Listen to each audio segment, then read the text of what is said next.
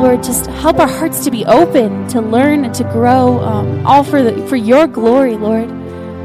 We praise you. We cannot wait to actually get to meet you someday, Lord. And we praise you. In your name we pray. Amen.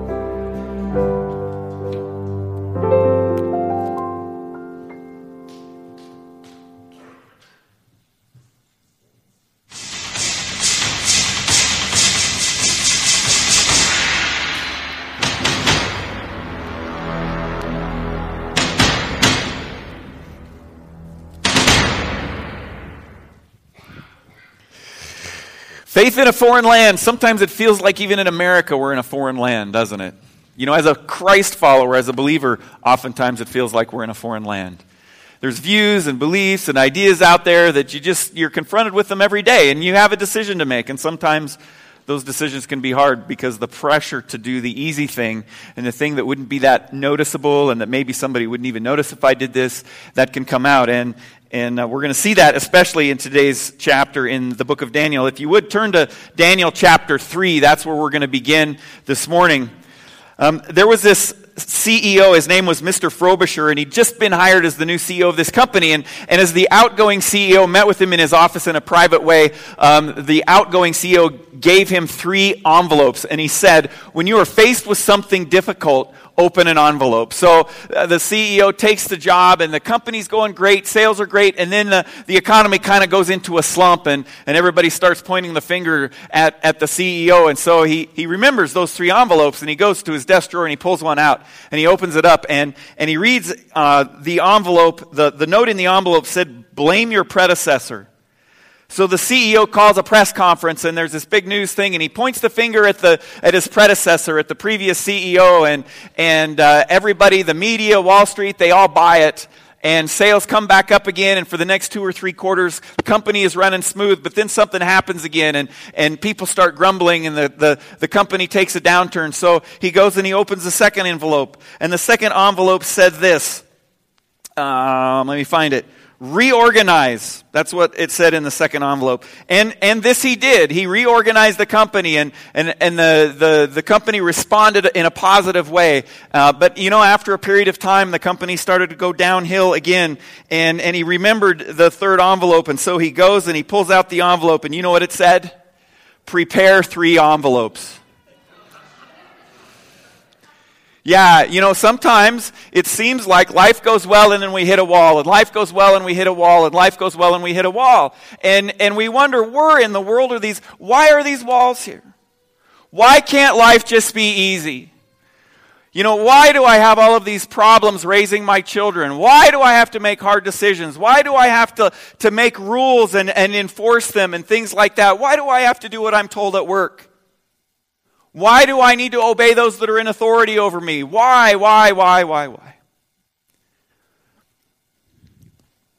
Today, we're going to see some amazing things that happen in our world when we respond to the things in our life with faith in a sovereign God who has all things in control, no matter what we think or what our emotions tell us. And we're going to see that. I mean, you're going to think that I am preaching the exact same thing over and over and over and over again, Sunday after Sunday through the book of Daniel. And I am. Because it's the message that God wants us to hear as North Hills, as a church family right now. And could it not have come at a more appropriate time?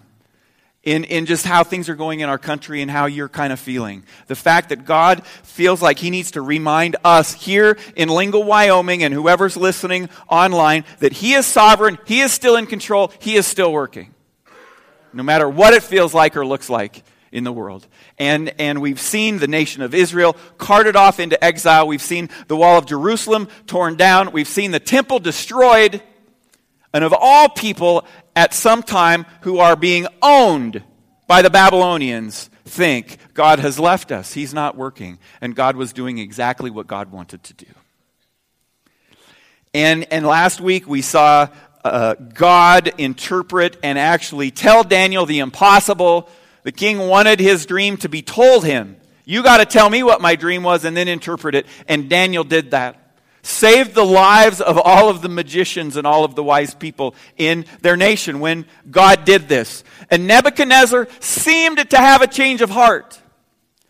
But today in chapter 3, that heart has already changed. He saw this vision that there were going to be 4 civilizations that were going to be destroyed by a simple rock, and we know that rock was Jesus Christ. That the kingdom of God, the kingdom of Jesus Christ, is the kingdom, the everlasting kingdom, the one that will never pass away. And I think Nebuchadnezzar saw his kingdom as one of those kingdoms that was going to be crushed. And now I think he's thinking, well, how can I keep this from happening? He sees the prophecy, and he sees that part of that prophecy is the people sort of being, disunified. They're sort of all have all of these ideas. So he's like, okay, I'm going to get everybody all organized and to get everybody together, and I'm going to do that by fashioning this incredibly nice statue of himself, and I'm going to have everybody worship it. That'll get everybody same religion, same common ground, and we'll have them all on the same common goal. So if you look, starting in verse 1, I'm going to read this really quickly. King Nebuchadnezzar made an image of gold 60 cubits high. Now, you know what a cubit was, right? In that day, it was the length from the top of your finger to the bottom of your elbow. You know, they didn't have tape measures per se. It was a cubit. So 60 of these high. I don't know, what is that, about 1.5 feet? So about 90 feet high, this golden statue is. And it says right there that it was 6 cubits wide. So it's 9 feet wide. I don't know if it was solid gold or if it was gold plated. If it was solid gold, could you imagine? Even if it wasn't, how amazing that would be, shining in the daylight. And so Nebuchadnezzar builds this, and he sets it up on the plain of Dura in the province of Babylon. So everybody can see it. Everybody that's around could see it. You ever drive I-90 across South Dakota and you see that horrible, ugly bull's head, right? You've seen it, right? Everybody within 25 miles can see it. It's on a hill.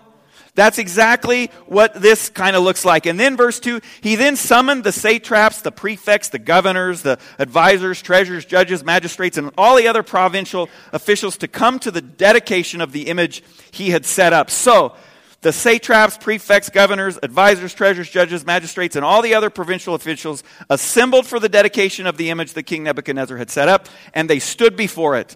Then the herald loudly proclaimed, "Nations and peoples of every language, this is what you are commanded to do.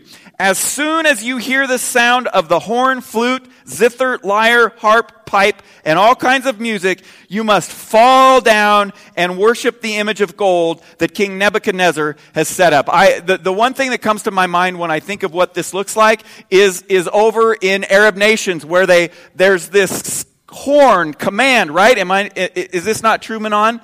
Is it twice a day, 5 times a day? A cannon that shoots off during Ramadan.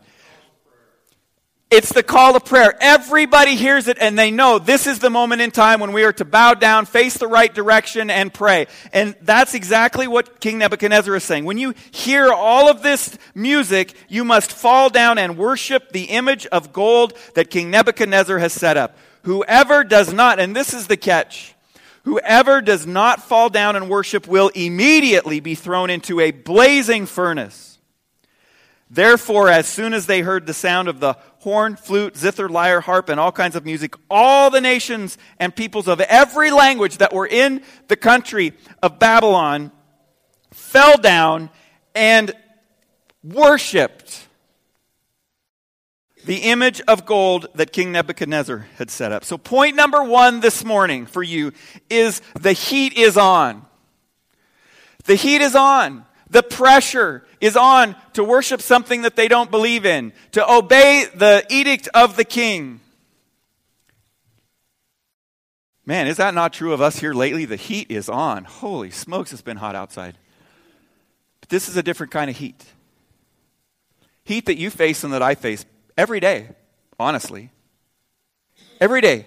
Every day we are tempted. We are we're attempted coerced by the world, by Satan, to go against what we would say in this room, in the decisions that we make.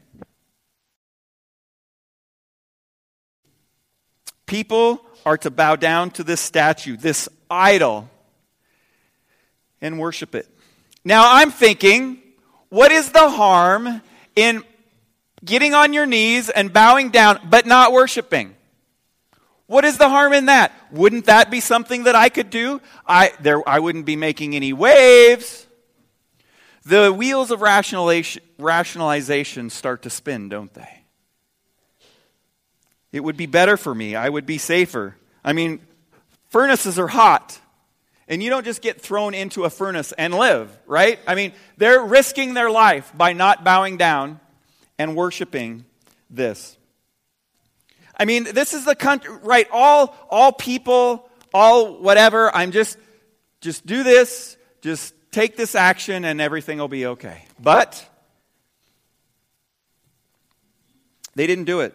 I mean, this happened in our own country, right before our very own eyes. Think about the priorities that our country has. Especially when it comes to money, honestly. The NBA finals are going on right now. The last game is going to be played tonight. Amazingly, the last game is going to be played tonight. Some would say it's all the referee's fault that the Cavaliers had any sort of chance. We could argue that point. You know, nobody likes it to be 8-on-5, right, when you're playing a sport? Seems like the loser always says it's 8-on-5. That's kind of where these guys, that's the position these guys are in. These guys are, the odds are stacked against them. Sports has become an idol in our nation. It really has. Billions and billions and billions of dollars are spent. Players hold out because they don't have $24 million in guaranteed money. They only have 18, or whatever the figures are for what's his name. It's crazy. It's crazy. But we worship things that aren't of great priority. Or maybe there's other things in our life where we don't so much put a big priority on. Let's take, for instance, you go to Shopko and the clerk accidentally gives you $10 too much in change, and you count it as you're walking out the door. What do you do? What decision do you make in that moment? Guess she shouldn't have made that mistake. Happy birthday me. Or do you turn around and go back? You find out that, yes, absolutely, Garrett, you go back and you give them the $10 because at the end of the day, that poor clerk is going to be $10 short and in trouble. I went 5 miles the other day down the road before I realized I got charged for a hamburger that I did not get it wasn't here, it was at another place. And I decided I'm going to turn around and go back because, $5, it's worth 2 miles to go back. And my family is trying to convince me not to go back. In fact, Brittany says, I got $5 right here. You can have it. I don't want to go back.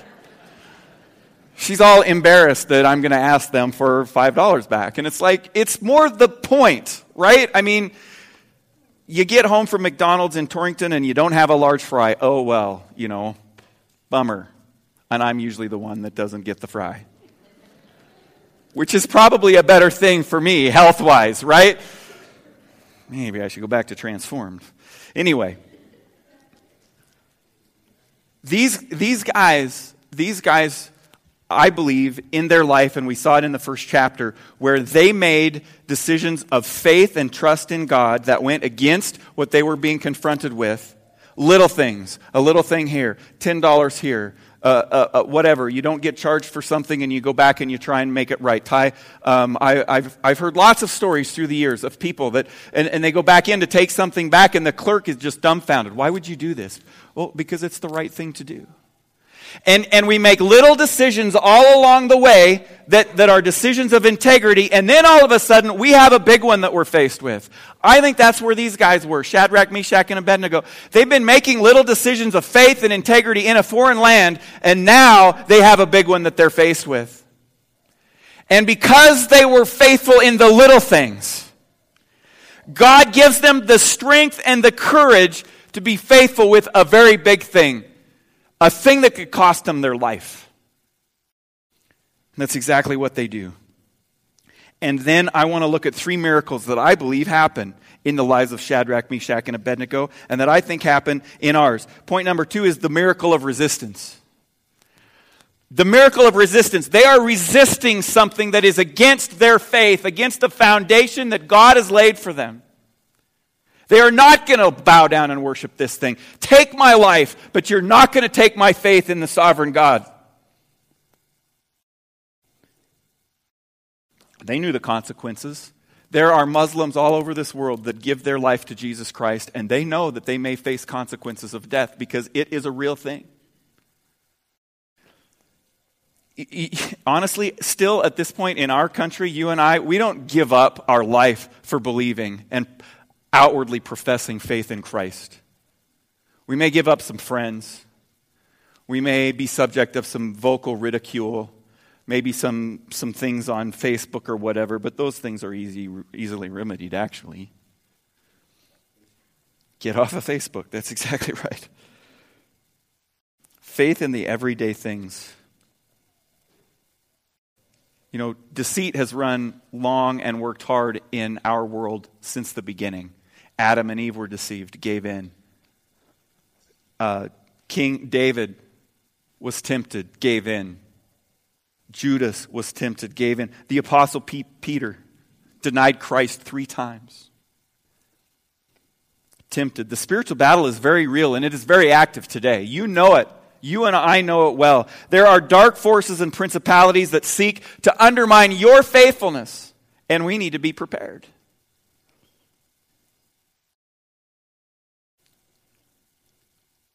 World powers, world leaders are put into positions to tempt us, to test us, to put us in compromising situations. We put ourselves in those situations sometimes. We choose that.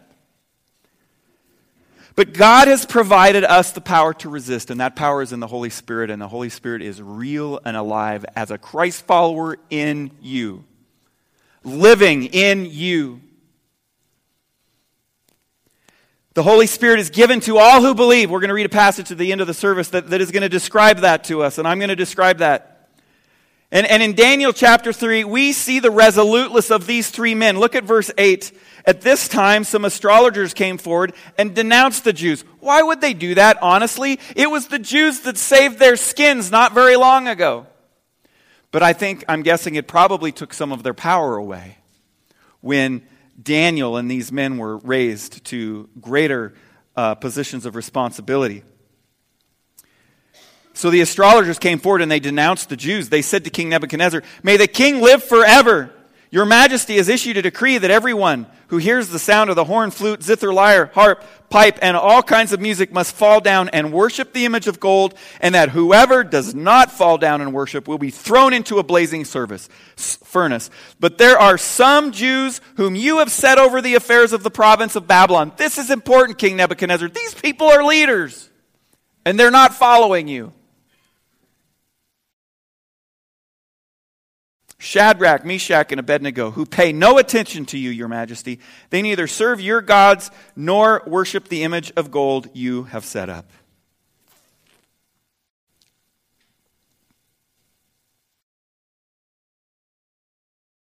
These astrologers are stacking the deck against Shadrach, Meshach, and Abednego. Sometimes, again, it feels that way in life, doesn't it? There are all of these things that are stacking up against me, and some of you get to the end of a day and you go, "I don't know if I can do this anymore." This is especially difficult, I believe, for middle school and high school students to be in this position, because if they're trying to live a life of faith, faithfulness to God in the decisions they make, kids at school notice that, and then they start picking on them, don't they? Maybe you have a boss, maybe you have a friend at your school, at your college that does the same thing, a professor. They know you're a believer, they know you're a Christian, and they're going to try and do everything they can to make you feel this high in class, this high when you're trying to be with your friends, this high. And what do? What decision do you make? Do you give in to that and say, "You know what, it's not worth it. I'd rather be a friend of my friends," quote unquote, than have faith in a foreign land? That's the decision that these guys have to make. They want to see these guys fail. They want to see these guys dead. They want them out of the picture. And it's working. In verse 13, furious with rage, Nebuchadnezzar summoned Shadrach, Meshach, and Abednego. So these men were brought before the king. And Nebuchadnezzar said to them, "Is it true, Shadrach, Meshach, and Abednego, that you do not serve my gods or worship the image of gold I have set up?" Why is he even asking this question? Honestly. He gives them a second chance. Verse 15, now when you hear the sound of the horn, flute, why does Daniel repeat this every time? Why doesn't he just say the musical instruments? For whatever reason, he's very specific. Flute, zither, lyre, harp, pipe, and all kinds of music. If you are ready to fall down and worship the image I made, very good. But if you do not worship it, you will be thrown immediately into a blazing furnace. Then what God will be able to rescue you from my hand? Nebuchadnezzar has once again elevated himself to God, to control of his life completely and his kingdom. The man's got to be crazy, right? I mean, I think there are possibly some screws loose. He's been essentially cured by interpretation of dreams from these crazy dreams that he was having before, and we're going to see that he has another one next week. He gives them a second chance. But powered by the power of God, these three men stand firm. And in my mind, it's nothing short of a miracle. I don't know if you have ever had to say, "I will not denounce my faith in Christ. Go ahead, pull the trigger, kill me," or not. But that's when the rubber hits the road, right there. And it's hitting the rubber. The rubber is hitting the road for these guys right here and right now. Facing certain death, they refuse to back out. It is a miracle of resistance. Think about that. Maybe we need to think about our life in that way. We need to think about when we're confronted with temptations and things that go against the Word of God and against the will of God, that we become resistors. I'm going to resist this. I am not going to be tempted by it. And the only thing that can empower you and me to say no to something is the power of the Holy Spirit. And I want you to look in the future of your life. What miracles are you praying for right now? Parents, fathers, mothers, what are you praying for? What are you trusting God for? Husbands, wives, children, what are you trusting God for in the future? What is the impossible that you're looking at that you're trusting Him for? Maybe you're not trusting Him for it today. And today is the day that the Lord puts it on your heart to look at that thing and say, "You know what? I don't know what's going to happen, but I know what the will of God is in this situation, and I'm going to stand on the will of God. And we shall see where the chips fall." That's where these guys are at. The heat is on. In fact, it's going to get really hot because Nebuchadnezzar is smoking mad for whatever reason. Look at their response beginning in verse 17. "This blows me away. If we are thrown into the blazing furnace, the God we serve is able to deliver us from it, and He will deliver us from your majesty's hand." Okay, they're trusting God with their lives. Not themselves, not their wit. They're trusting God. And they're doing this really in a peaceful, pretty calm way, I think. But then they go on and they say, "But even if He does not, look, I'm praying for this miracle. I know God can do it. But Nebuchadnezzar, you need to know that even if God doesn't do what we hope He will, ain't no way we're bowing down to your image. Because He still is sovereign. He still is the one true God." I think that's comforting because there's oftentimes we're praying for a miracle, and sometimes people will end their prayer with, "But your will be done, Lord." And some people look at that and they say, "Well, you have no faith. You're not completely trusting God." Isn't that what these guys are doing? Look, we're putting our life into God's hands here. We're trusting that he's able to deliver us. Number one, we know that we're delivered from hell because of our faith in Jesus Christ, because Jesus Christ has overcome the consequences of sin on your behalf and on mine. So if I lose my life, that's still okay because I gain heaven for eternity. That is a good thing. But even if he does not, they say, we want you to know your majesty, that we will not serve your gods or worship the image of gold you have set up. Then Nebuchadnezzar was furious with Shadrach, Meshach, and Abednego, and his attitude toward them changed. He ordered the furnace heated 7 times hotter than usual and commanded some of the strongest soldiers in his army. Is he concerned? Is he worried about what's going to happen here? Some of the strongest soldiers to tie them up and throw them into the blazing furnace. So these men, wearing their robes, trousers, turbans, and other clothes, were bound and thrown into the blazing furnace. The king's command was so urgent, so immediate, and the furnace so hot that the flames of the fire killed the soldiers who took them up and threw them in. This is not smoke and mirrors. It's hot. And the Lord responds to Shadrach, Meshach, and Abednego's prayers of deliverance and salvation by literally saving them in this instance. We can look at instances with disciples, Matthew, Mark, Luke, John in the New Testament, where I'm sure there were times where they were standing before somebody and said, I will not give up my faith. They were hung upside down on a cross. They probably prayed for deliverance. I would be, and God did not. They died a martyr's death, but still worth their decision to be faithful in all things. So, number 3 this morning is the miracle of salvation. The miracle of salvation. Because look in verse 24. Then King Nebuchadnezzar leaped to his feet in amazement and asked his advisors, weren't there just 3 guys that we tied up and threw into the furnace? And they replied, certainly, your majesty. And he said, look, I see 4 men walking around in the fire, unbound and unharmed, and the 4th looks like a son of the gods. Now, whether that was an angel or a theophany, whether it was Jesus Christ himself, before the incarnation, in there with them, is that not a picture of salvation? I don't know. Why did Nebuchadnezzar use a furnace? I mean, was that common? I don't know. I didn't research that. To me, if I was assigning meanings to these things, I would say the furnace probably represents hell. Could. And they're being subjected to this. And God comes in and he saves them. To the point, if you read further there, they don't even smell like smoke.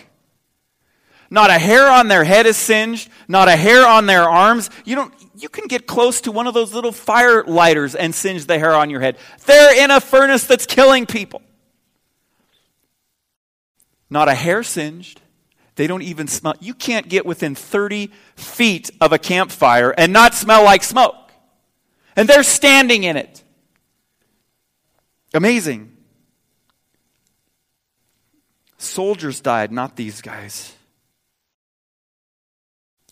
That 4th figure in there was their protector, their savior. And that's exactly who Jesus is. Jesus says in Luke chapter 17, verse 21, nor will people say, here it is. He's talking about the kingdom of God. Nor will people say, here it is or there it is, because the kingdom of God is in your midst. It was in their midst in that moment. God was in their midst, and he is in ours.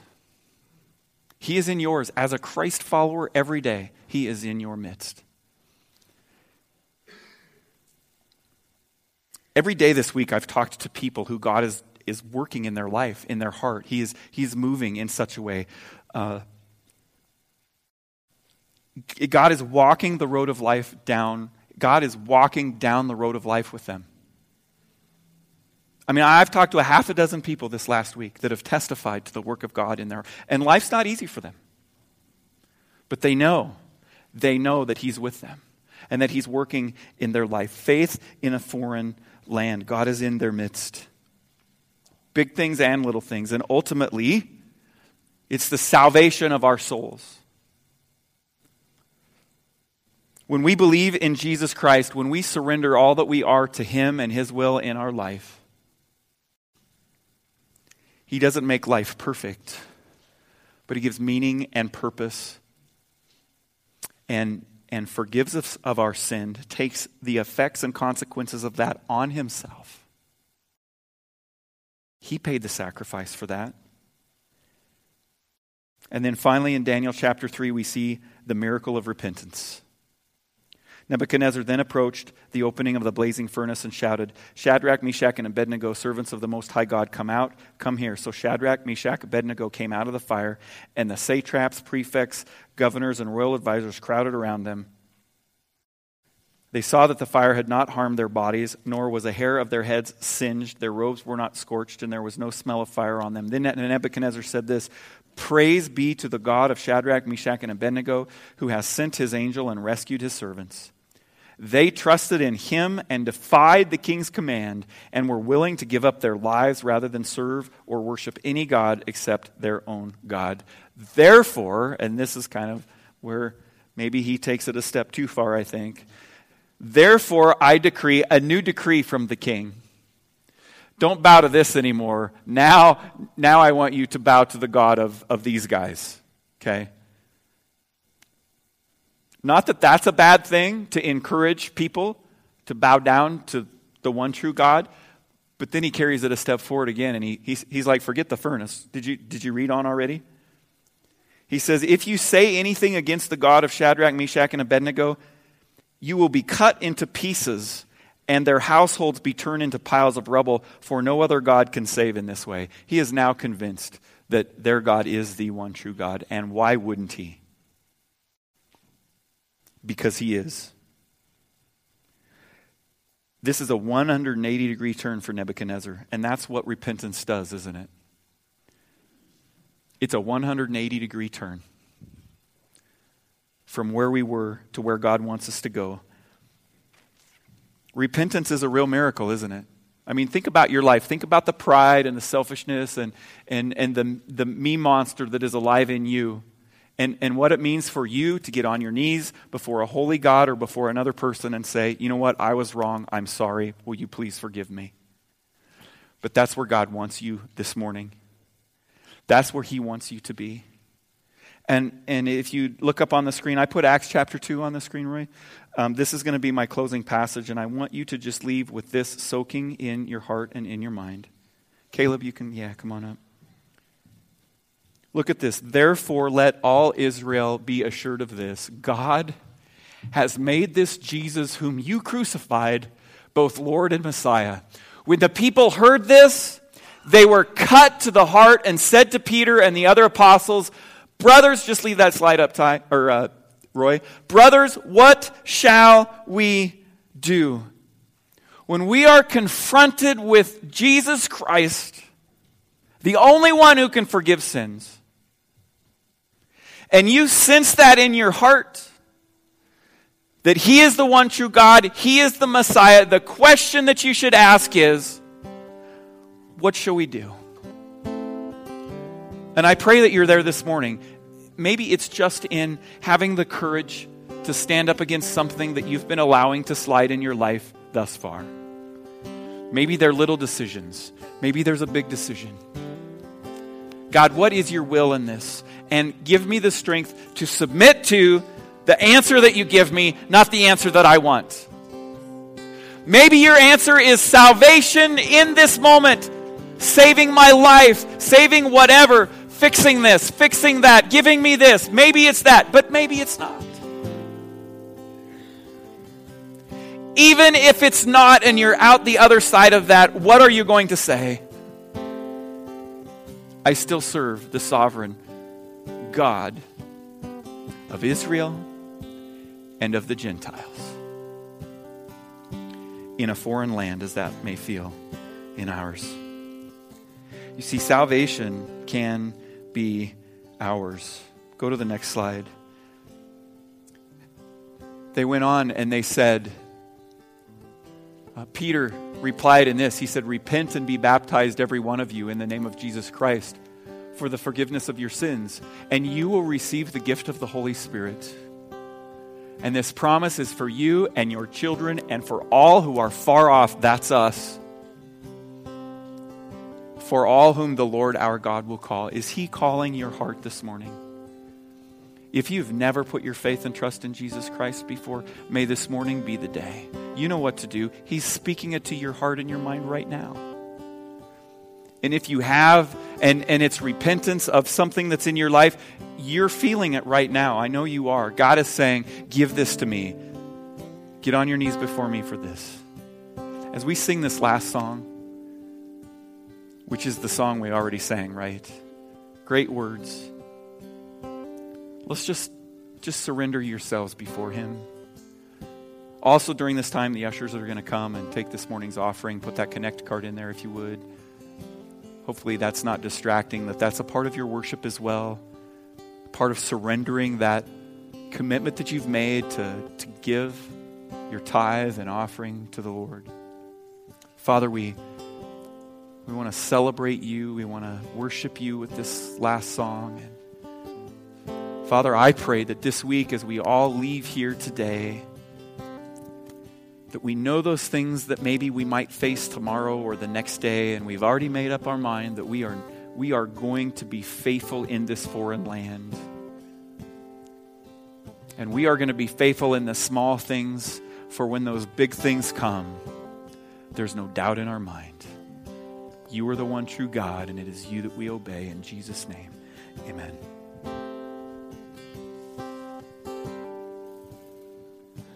Hallelujah.